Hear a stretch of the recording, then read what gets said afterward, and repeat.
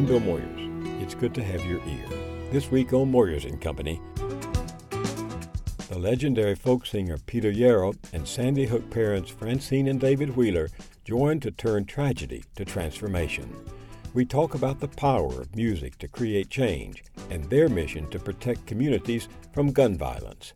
We will not be defeated in our effort to transform this moment of sadness into a moment of togetherness and affirmation. Why don't we find a way to not debate and fight about what you believe guns are and what I believe guns are? Let's come together and figure out a way to make them safer. In every major social movement toward equality, in the arc of the universe bending toward justice, there has been some kind of a tipping point, and perhaps this is one. Thanks for joining us. You will remember that 3 weeks ago, a group of parents and others who lost loved ones in the Newtown, Connecticut school killings went to Washington. They walked the halls of the Capitol, meeting with senators and urging them to vote yes for an amendment that would expand the use of background checks for people buying guns. Although a majority favored the legislation, they fell 6 votes short of the 60 votes necessary under current Senate rules for passage. But the Newtown families, friends, and neighbors do not intend to quit. They're part now of a nationwide movement committed to changing our gun culture. They call it the Sandy Hook Promise, after the Sandy Hook Elementary School where the 20 children and 6 educators were shot and killed. Their mission statement reads, "America is in desperate need of a new path forward to address our epidemic of gun violence." And then comes the promise. This time, there will be change. Francine Wheeler, one of the Newtown parents who has made that promise, is with me now. She is the mother of 6-year-old Ben, a Sandy Hook first grader who was one of those slain in December.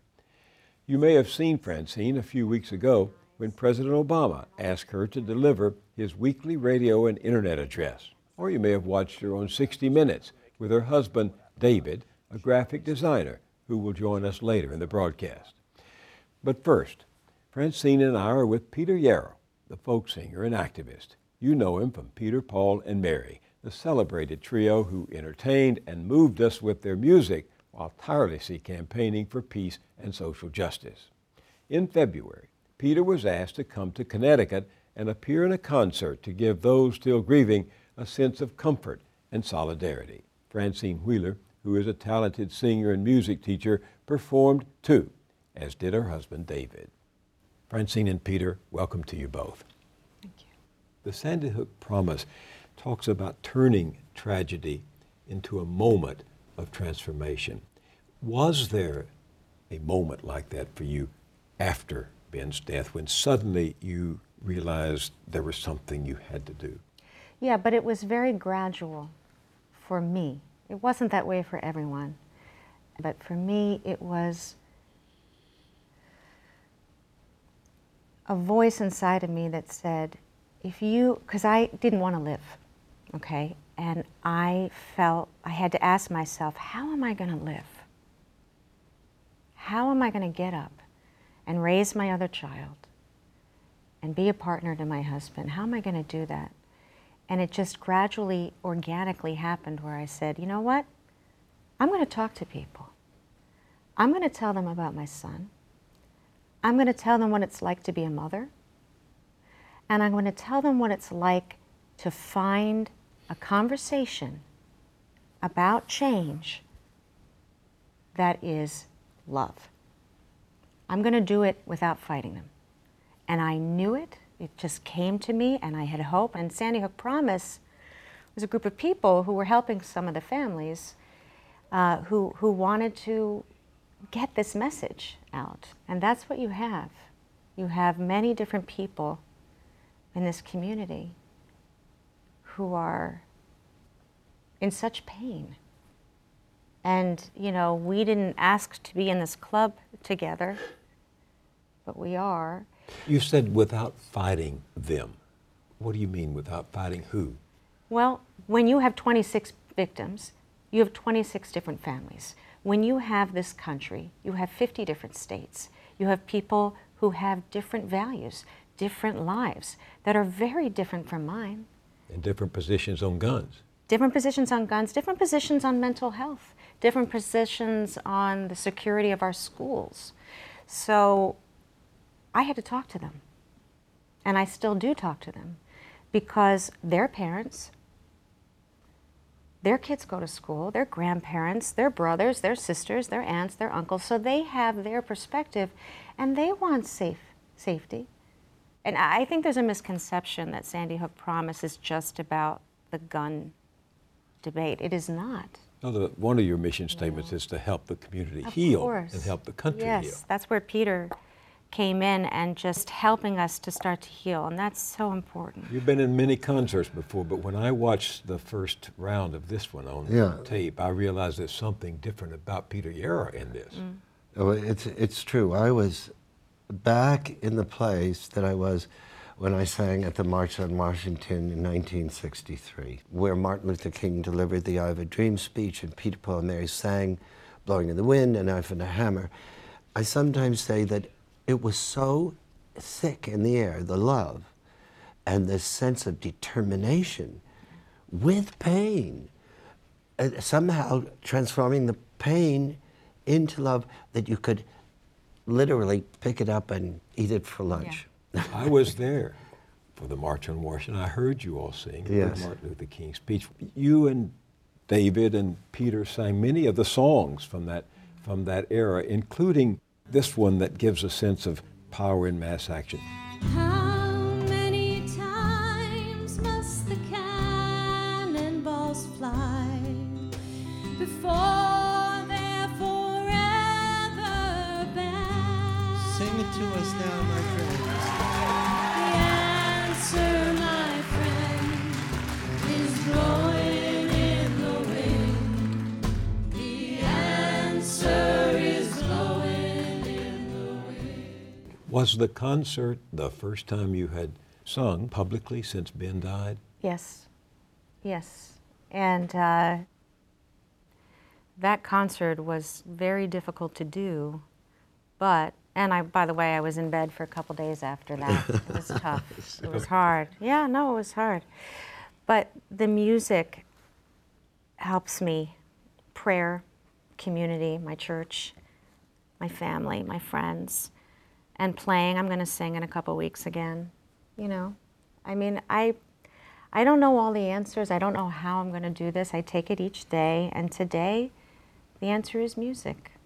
An act of positive movement forward is singing together. This is not a benign thing. Woody Guthrie had his guitar and said, you know, this machine kills fascists. This is not something, oh, let's bring on the entertainment. Hardly. This is so powerful a tool that when you galvanize people's hearts together and they create that moment by singing together, you're not saying, oh, look how prettily I can sing. They are making that moment together, singing, as Francine did, and it just created a moment of a catharsis when she said, how many times can the cannonballs fly before they're forever banned?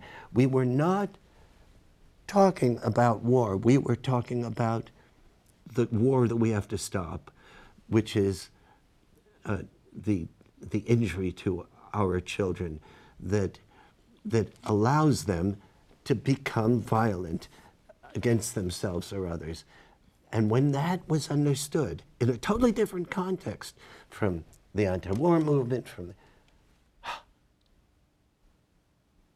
that audience roared with a sense of commitment.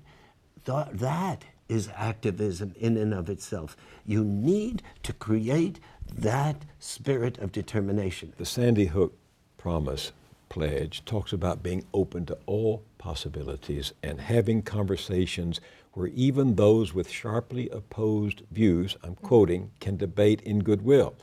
Now, the debate we've been having has come down to the NRA versus gun control advocates. Do you really believe that you can have a debate with the NRA? Well, I don't think that Sandy Hook Promise is trying to debate the NRA.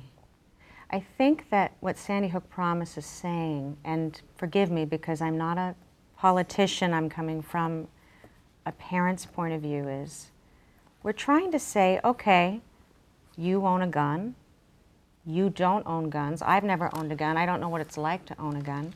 But there are a lot of responsible gun owners out there, some of whom are NRA members.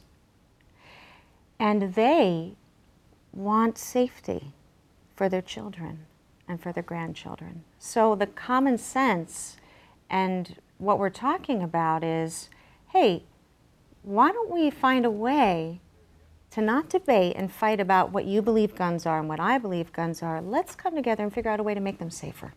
Why don't we do that? Why don't we take them out of hands of people who shouldn't have them, like background checks, common sense. And you know, we're talking about the bulk of the Americans who believe this, whether they own guns or don't. I mean, we had a number of families go to Washington and have, in my opinion, quite wonderful discussions with a lot of people, a lot of senators who, by the way, were respectful, kind, listened, and took the time to listen to me talk about my son. In private. In private, but they did. And that's change. But then, of course, you lost the bill. Right. I mean, the bill was a positive step forward, and yet a minority of senators defeated the bill. Well, this time. But, you know, I already had a gut feeling the vote was not going to pass that day. That day I called about 25 senators some of whom had already publicly said they were going to vote no. And I spoke to a lot of their staff, and I spoke to a couple of senators on the phone. They knew in that moment, even though they were voting no, they knew I wasn't going to go. They knew that I believed in this and that I have hope, and I do have hope. And I heard Ben's voice that day, and he said to me, "Don't worry, Mama. There is hope and love here. Don't feel discouraged." And I honestly, I'm not going to speak for any other parent, but for me, I didn't really lose hope that day. I felt like it was a good step. So you're not finished with this. Our hearts are broken. Our spirit is not. And as Mark Barden said in the Rose Garden the day that he's one of the dads, I love him, he got up there and he courageously said, "We're not going because where am I going to go? I have to live without my 6-year-old here anymore for as long as I'm on the earth. So what am I going to do? I have to still parent him. I have to still honor him. I still have to be there for him." So you're in this, I won't use the word fight, you're in this transforming struggle. Movement, right? Movement. Change. Yeah. Movement, that's an interesting word. This is a movement you've started, that has been started, right? Mm-hmm. And where is it going to take us in your mind? I think it will take us to a more loving and safe place, generally. I mean, that's the quick answer. Specifically, you know, maybe it will help communities to be able to be more aware of each other and supportive of one another. I think one of the regrets that a lot of us in Newtown have about this tragedy is that we didn't know. Mm. We didn't know that this man was troubled. We didn't know. So that's a problem. We have to change that. We have to know. To me, the real power that made the civil rights movement happen is going to be the power that makes this Sandy Hook Promise take place. And just as I dedicated it myself to, it shaped my whole life being at that March on Washington. I dedicated myself to not only eliminating that horrific unfairness, but other unfairnesses, and celebrating the wonderment of what happens when you do confront it. What will change this country are two things. Number one, it's not just the passage of a bill. If people don't have it in their hearts, if we don't believe in ways that you've been talking about, that we care about each other and we can find common ground and we can reach across the divide, then we're not going to get there. We need to build love. And frankly, in the adults, that's a tough thing to do. But if we concentrate on our kids, giving them a loving environment, I'm telling you something, this Sandy Hook promise is going to be fulfilled. There is one song in the cousin, Family. Yeah. Can you talk about that a moment, and then I'd like for my audience to hear it. There's a line, he's just a child, that's all. That is, to me, such a powerful line. It's a child, he's, you know, in a box in the cold. It's a child. Right. He's just a child. That's all. We're not talking about sophisticated political dilemmas. Can we just have some empathy for that child who is gone? Or the teacher that was trying to protect that child. Absolutely. We will play that song for our audience as we say farewell. Francine Wheeler and Peter Yarrow, thank you very much for joining me, and thank you very much for your witness.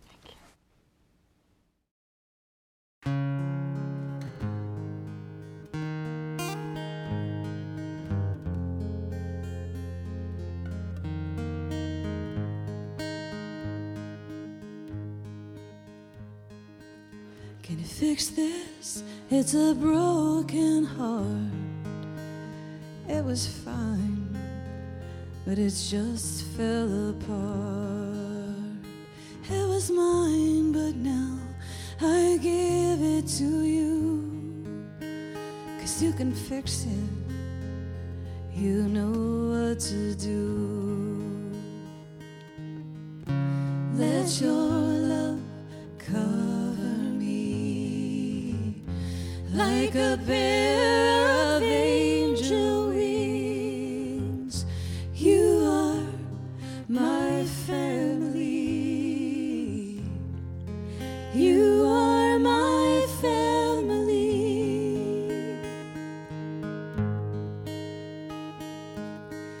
We stood outside in the summer rain, different people with a common pain. A simple box in that hard red clay. It's where we left him to always remain. Let your love cover me like a pair of angel wings. You are my family. You are my family.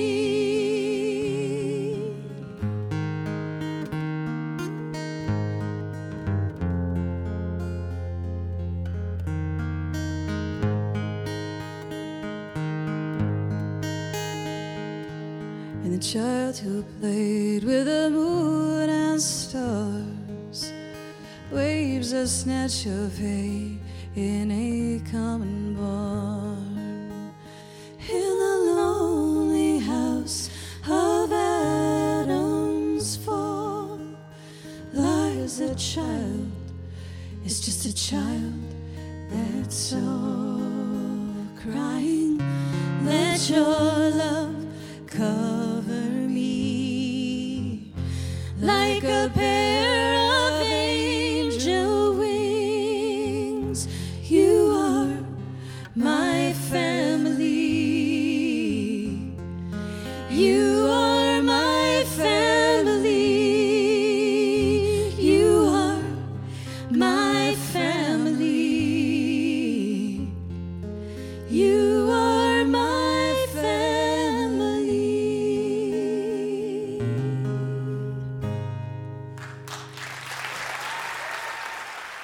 As we speak, Peter Yarrow is on his way to yet another performance.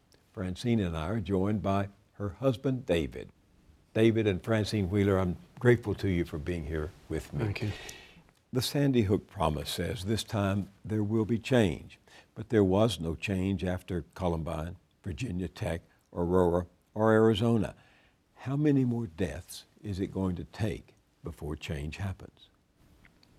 Well, hopefully none, but that's not realistic. This is going to happen again. And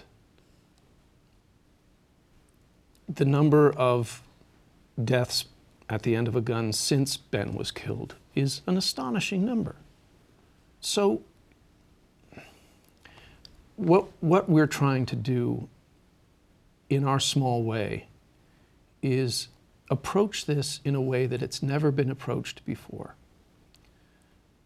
I think the numbers that people are hearing about percentages of the population in this country that approve or support the idea of something like an expanded universal background check system, for instance, leveling the playing field for all commercial firearm purchases.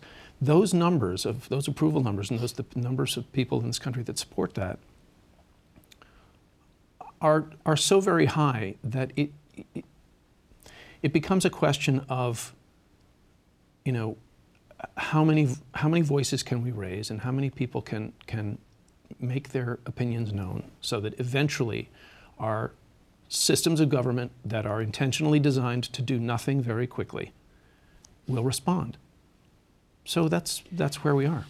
Can you remember what you were thinking as that, what you call commonsensical gun bill in the Senate went down to defeat from a minority of senators? Well, sure. When we went to Washington and we met over the course of a little over 48 hours with over a quarter of the entire United States Senate. Individually? Individually. And well, in one meeting we're speaking to two senators together. Most of them Democrats, Republicans, most of them A-rated NRA senators. I remember thinking when that happened, you know, we have had excellent conversations with these people. We have had frank, open, and honest discussions about their support of the idea of background checks and other common sense solutions we were talking about. And I remember thinking, well, we have these relationships. We can go back and we can talk to them again, and we can open up this communication again for the next time the legislation is brought up. Now, ultimately, we didn't get 60 votes on the background check amendment, on the Manchin-Toomey amendment.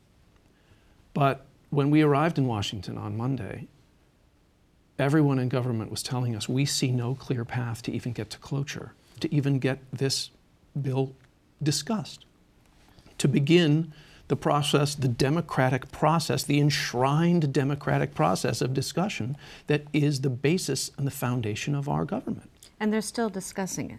Yeah. It's still being discussed. The vote was what it was. So they didn't see a path to even ending the initial filibuster to introduce the bill. Which would allow debate on the floor. When we finished, it passed overwhelmingly.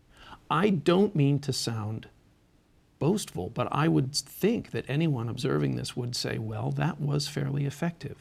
What is your next step then? What do you plan to do now in regard to Washington? Well, remember that, you know, I'm not a professional activist by any means. And I have to confess that my experience of the city of Washington and our national government was very, very limited. I had not visited the city many times as a child or as a young adult. I just had never been.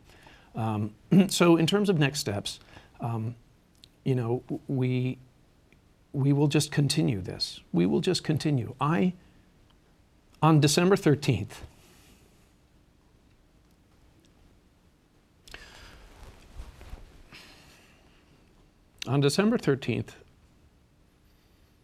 I was the father to two boys. Yeah.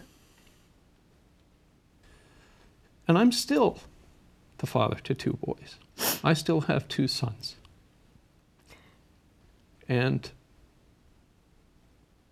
I will continue to help in any way I can to do what I believe as a father is the right thing to do, to make our country safe for our children.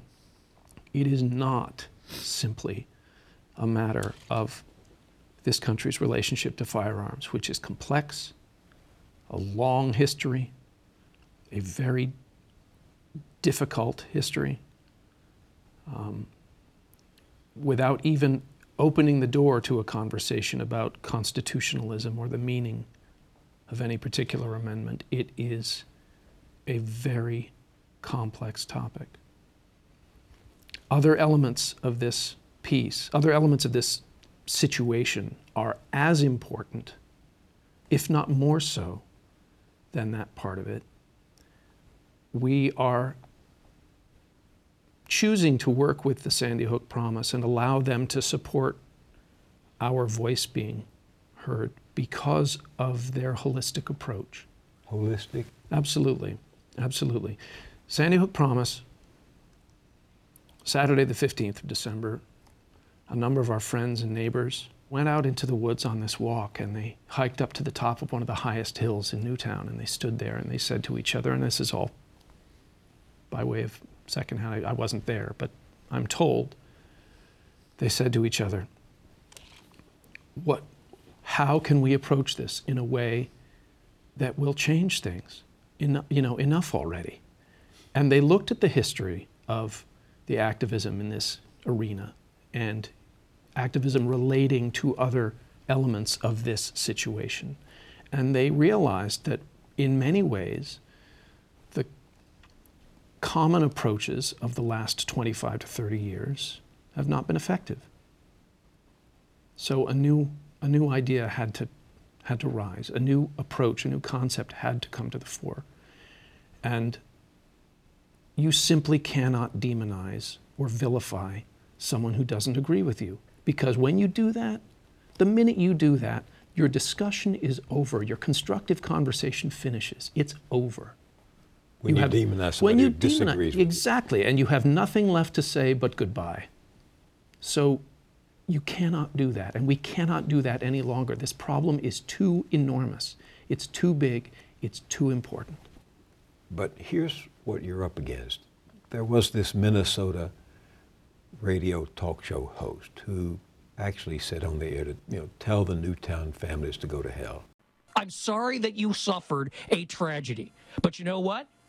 Deal with it and don't force me to lose my liberty, which is a greater tragedy than your loss. I'm sick and tired of seeing these victims trotted out, given rides on Air Force One, hauled into the Senate well, and everyone is just afraid. They're terrified of these victims. Used. I would stand in front of them and tell them, they're being used. Go to hell.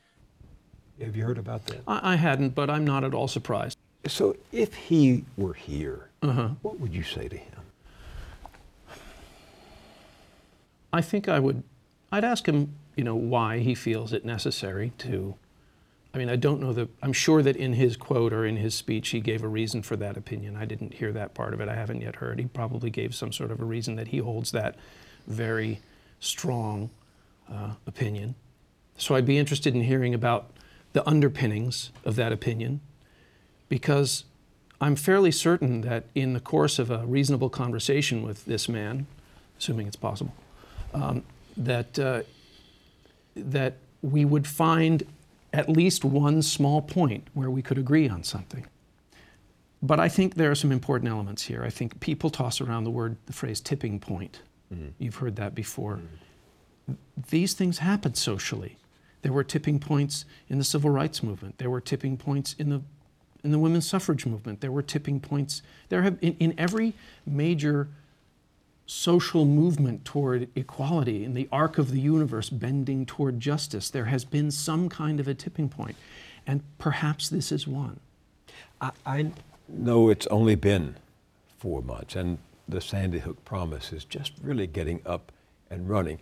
What are some concrete things that the folks out there listening to the three of us right now, what would you like to see them do? Well, one of the things they can do is if they have a representative who voted for the Manchin-Toomey Amendment, they can call them and thank them. And if they have a representative who didn't, they can call them and say, would you mind telling me why?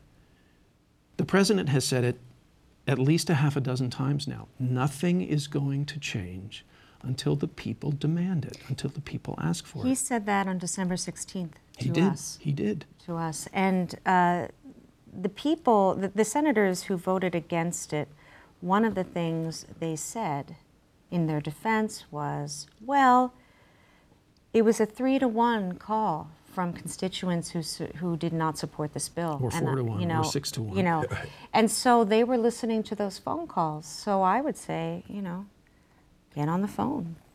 Yeah. If you support background checks and you support your senator to vote for that. We know how well financed, we know how well organized, and we know how effective the other side of this particular part of this debate is.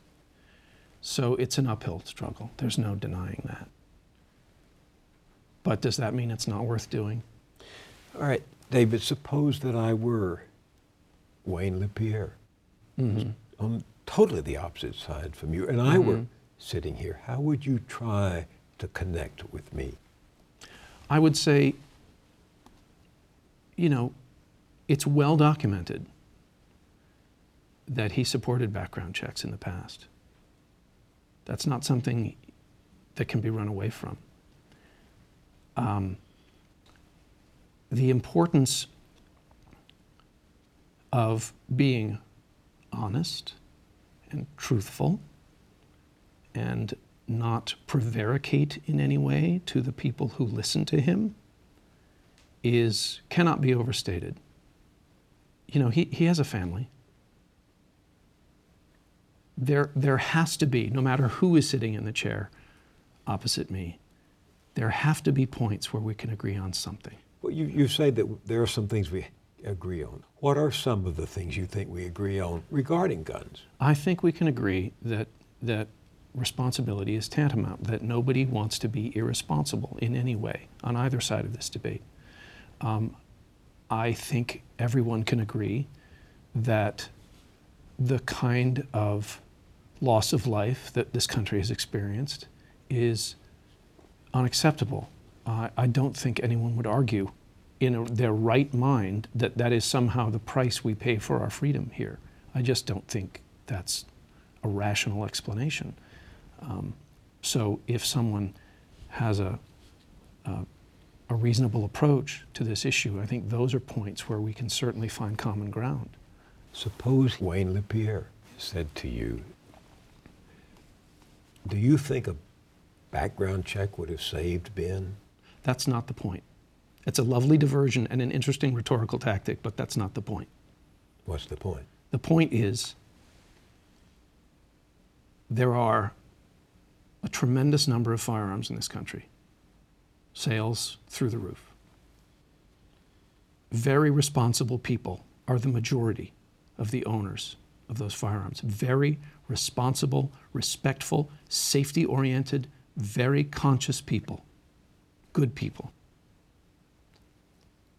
Our job as a society is to try to keep those tools out of the hands of the people who don't have the capacity to use them in a safe and rational way.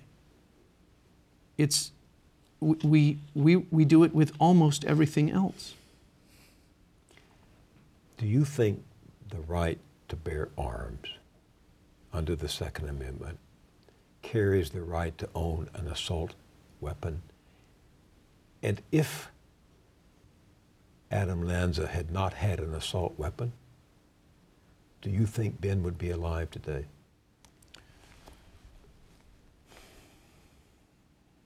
The Supreme Court has affirmed that there are limitations and restrictions to the type of weaponry that can be owned by the public.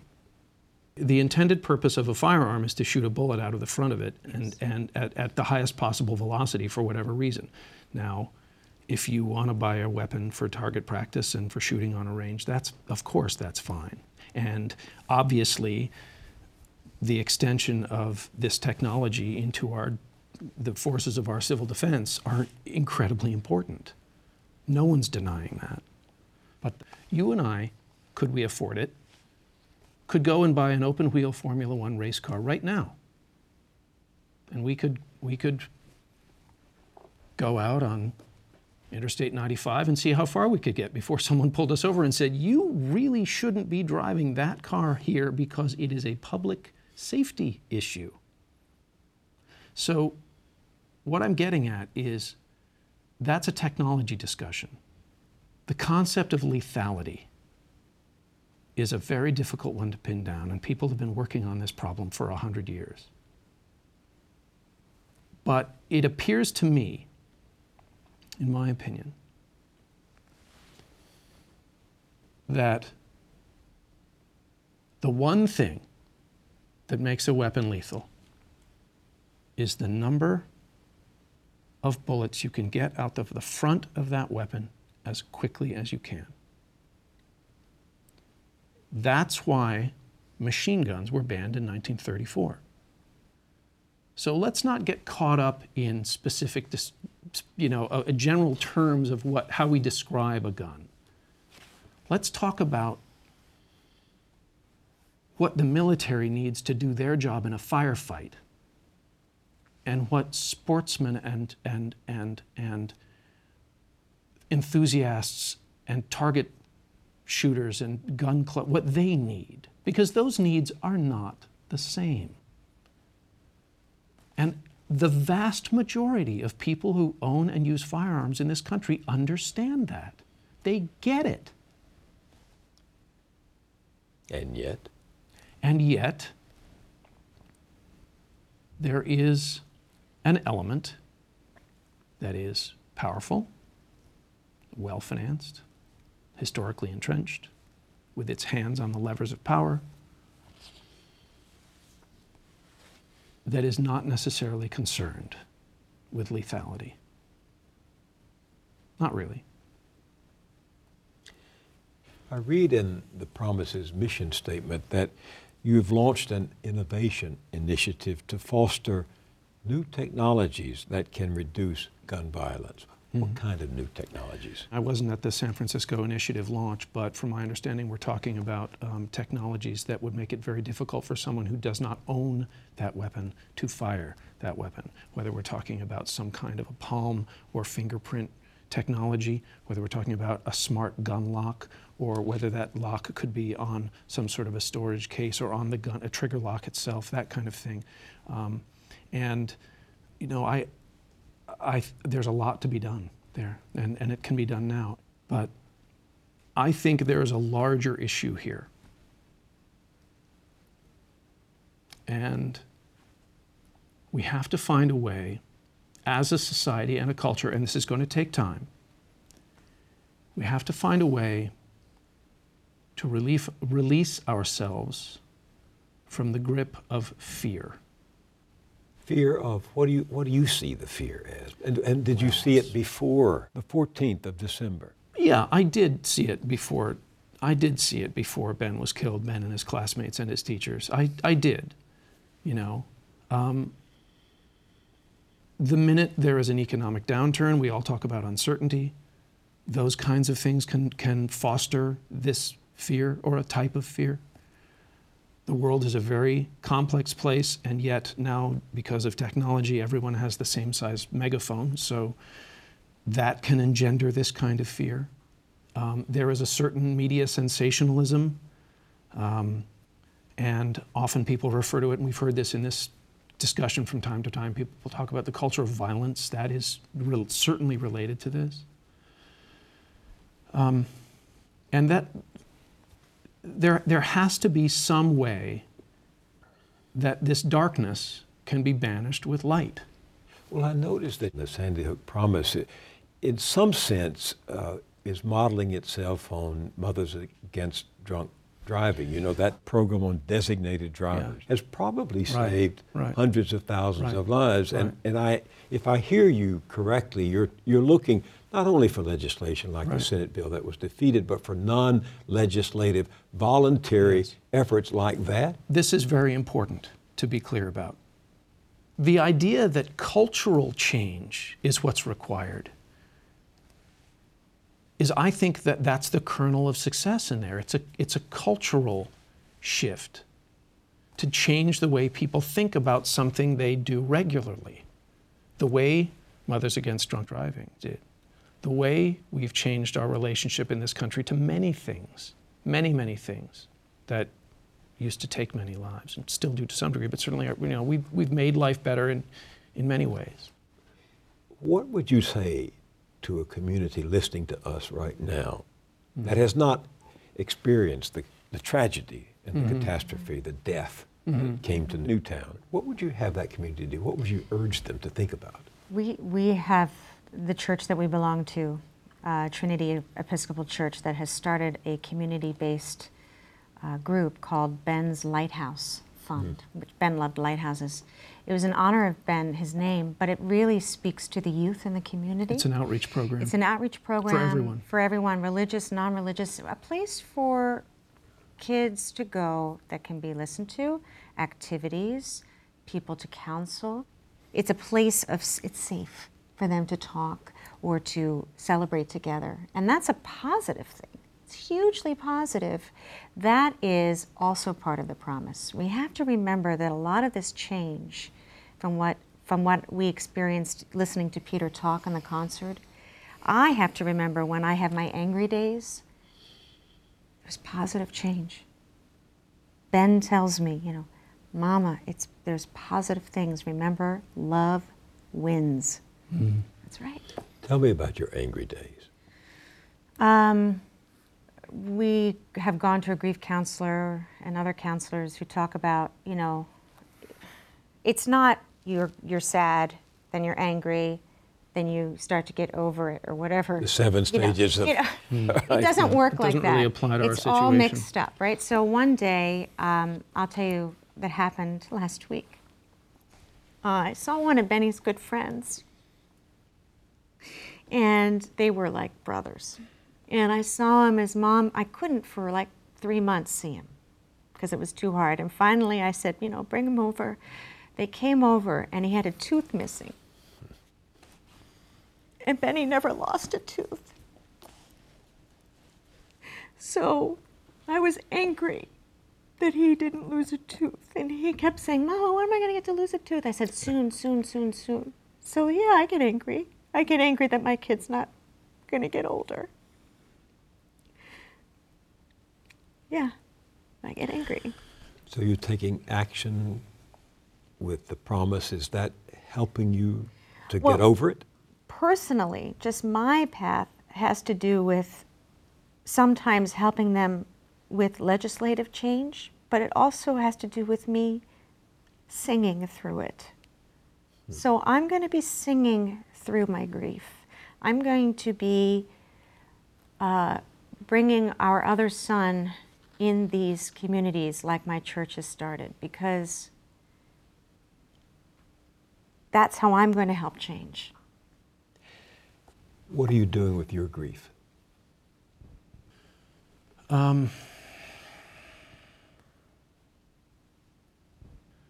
I wear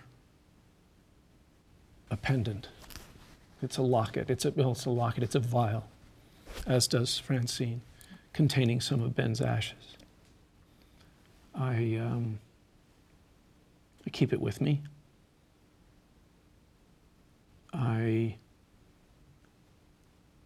I don't hide from my grief. There is no way out but through. So I go through. Yeah. And I have amazing friends and family who support me. But I don't deny it. So what do both of you hope for? How do you want us to get to what you want? Right. Don't stop talking about it. Among yourselves, among your family, among your community, whether that's your community of faith or your town or your city or your state, on the national stage. Do not think that this problem will go away, because it won't. It hasn't in the 4 months since we lost our son, and it's not going away anytime soon. It is an enormous problem. So contact your elected representatives, and if they don't give you satisfactory answers, then allow them to understand the expression of political will in its most democratic sense. Someone in Washington told me, a senator, said there has to be something worth going home over. There has to be a vote that you know in your heart is worth going home over. So, on the most basic level as citizens, let your elected representatives know what vote you think is worth going home over. I'm intrigued by what you think of those senators who voted against even a background check. I don't mean it in any punitive way. I understand. I understand. How do you read them?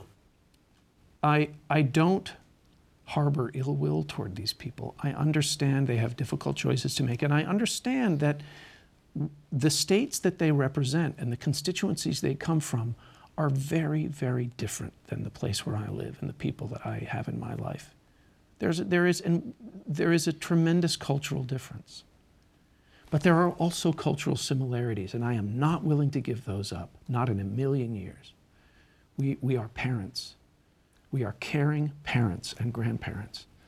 And I think that instead of being angry at them, because I don't focus on what other people are thinking about what we're doing. I don't even focus really about that senator that voted no. What I focus on is saying, we are here.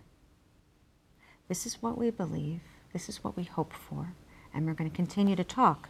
It's almost like standing at a doorway and saying, okay, well, you can close the door and then we'll keep knocking and then maybe you'll open it again. And they will. They will. Why do you think this is such a difficult problem? Why do these issues involving guns create such emotion, such... Our very republic, our existence as a nation is founded in the concept of liberty, a new idea at the time. And I can't think of a human concern or part of our human experience that is more essential to our survival than the idea of our liberty. Including, I assume you're about to say, the liberty to own a gun. Certainly, I understand that, but also enshrined at the top of that list is the right to live your life. The right of my 6-year-old son to go to school and live his life and get off the bus at the end of the day. It is a thorny, thorny problem. I recognize that. But as a nation, we have to be better than that. As a culture, as a society, we have to be better than that. David Wheeler, Francine, thank you very much for being here. Thank you. How many times must a man look up Before he can see the sky. before he can see the sky? Francine, how many ears must one man have? How many ears must one man have before he can hear people cry? Everybody, how many deaths will it take? How many deaths will it take till he knows that too many people have died? The answer, my friend, Blowing in the wind. is blowing in the wind. The answer is blowing in the wind. Rufus, a cello solo, please.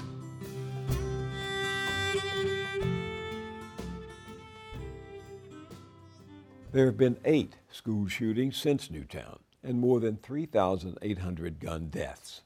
The killing field, that is America, never calls a truce. In Kentucky this week, a 2-year-old girl was accidentally shot and killed by her 5-year-old brother who was playing with a rifle he received as a gift. In Alabama, a 24-year-old mother holding her 10-day-old baby in her arms was killed by a stray bullet fired nearby. She fell to a couch by the door, still clutching her child. Hold that image in your head and your heart. It's so emblematic of a country that has taken leave of its senses. And remember all the dead from all the solitary shootings and all the massacres. If, as David Wheeler suggests, this is a tipping point for the movement against gun violence, the moment has come to push harder than ever. So make the promise. This time, there will be change. We'll link you to the Sandy Hook Promise and other groups working to end gun violence at our website, billmoyers.com. That's it for this week. Thanks for joining us. Moyers & Company is produced by Public Affairs Television. You can learn more about the team that collaborates to produce the series at billmoyers.com. Our radio producer is Helen Silfen.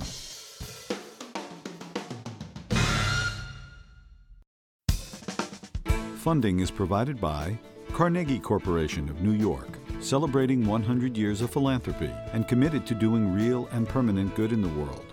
The Kohlberg Foundation, Independent Production Fund, with support from the Partridge Foundation, a John and Polly Guth charitable fund. The Clements Foundation, Park Foundation, dedicated to heightening public awareness of critical issues. The Herb Alpert Foundation, supporting organizations whose mission is to promote compassion and creativity in our society. The Bernard and Audrey Rappaport Foundation, the John D. and Catherine T. MacArthur Foundation, committed to building a more just, verdant, and peaceful world. More information at macfound.org. Ann Gumowitz, the Betsy and Jesse Fink Foundation, the HKH Foundation, Barbara G. Fleischman, and by our sole corporate sponsor, Mutual of America, designing customized individual and group retirement products. That's why we're your retirement company.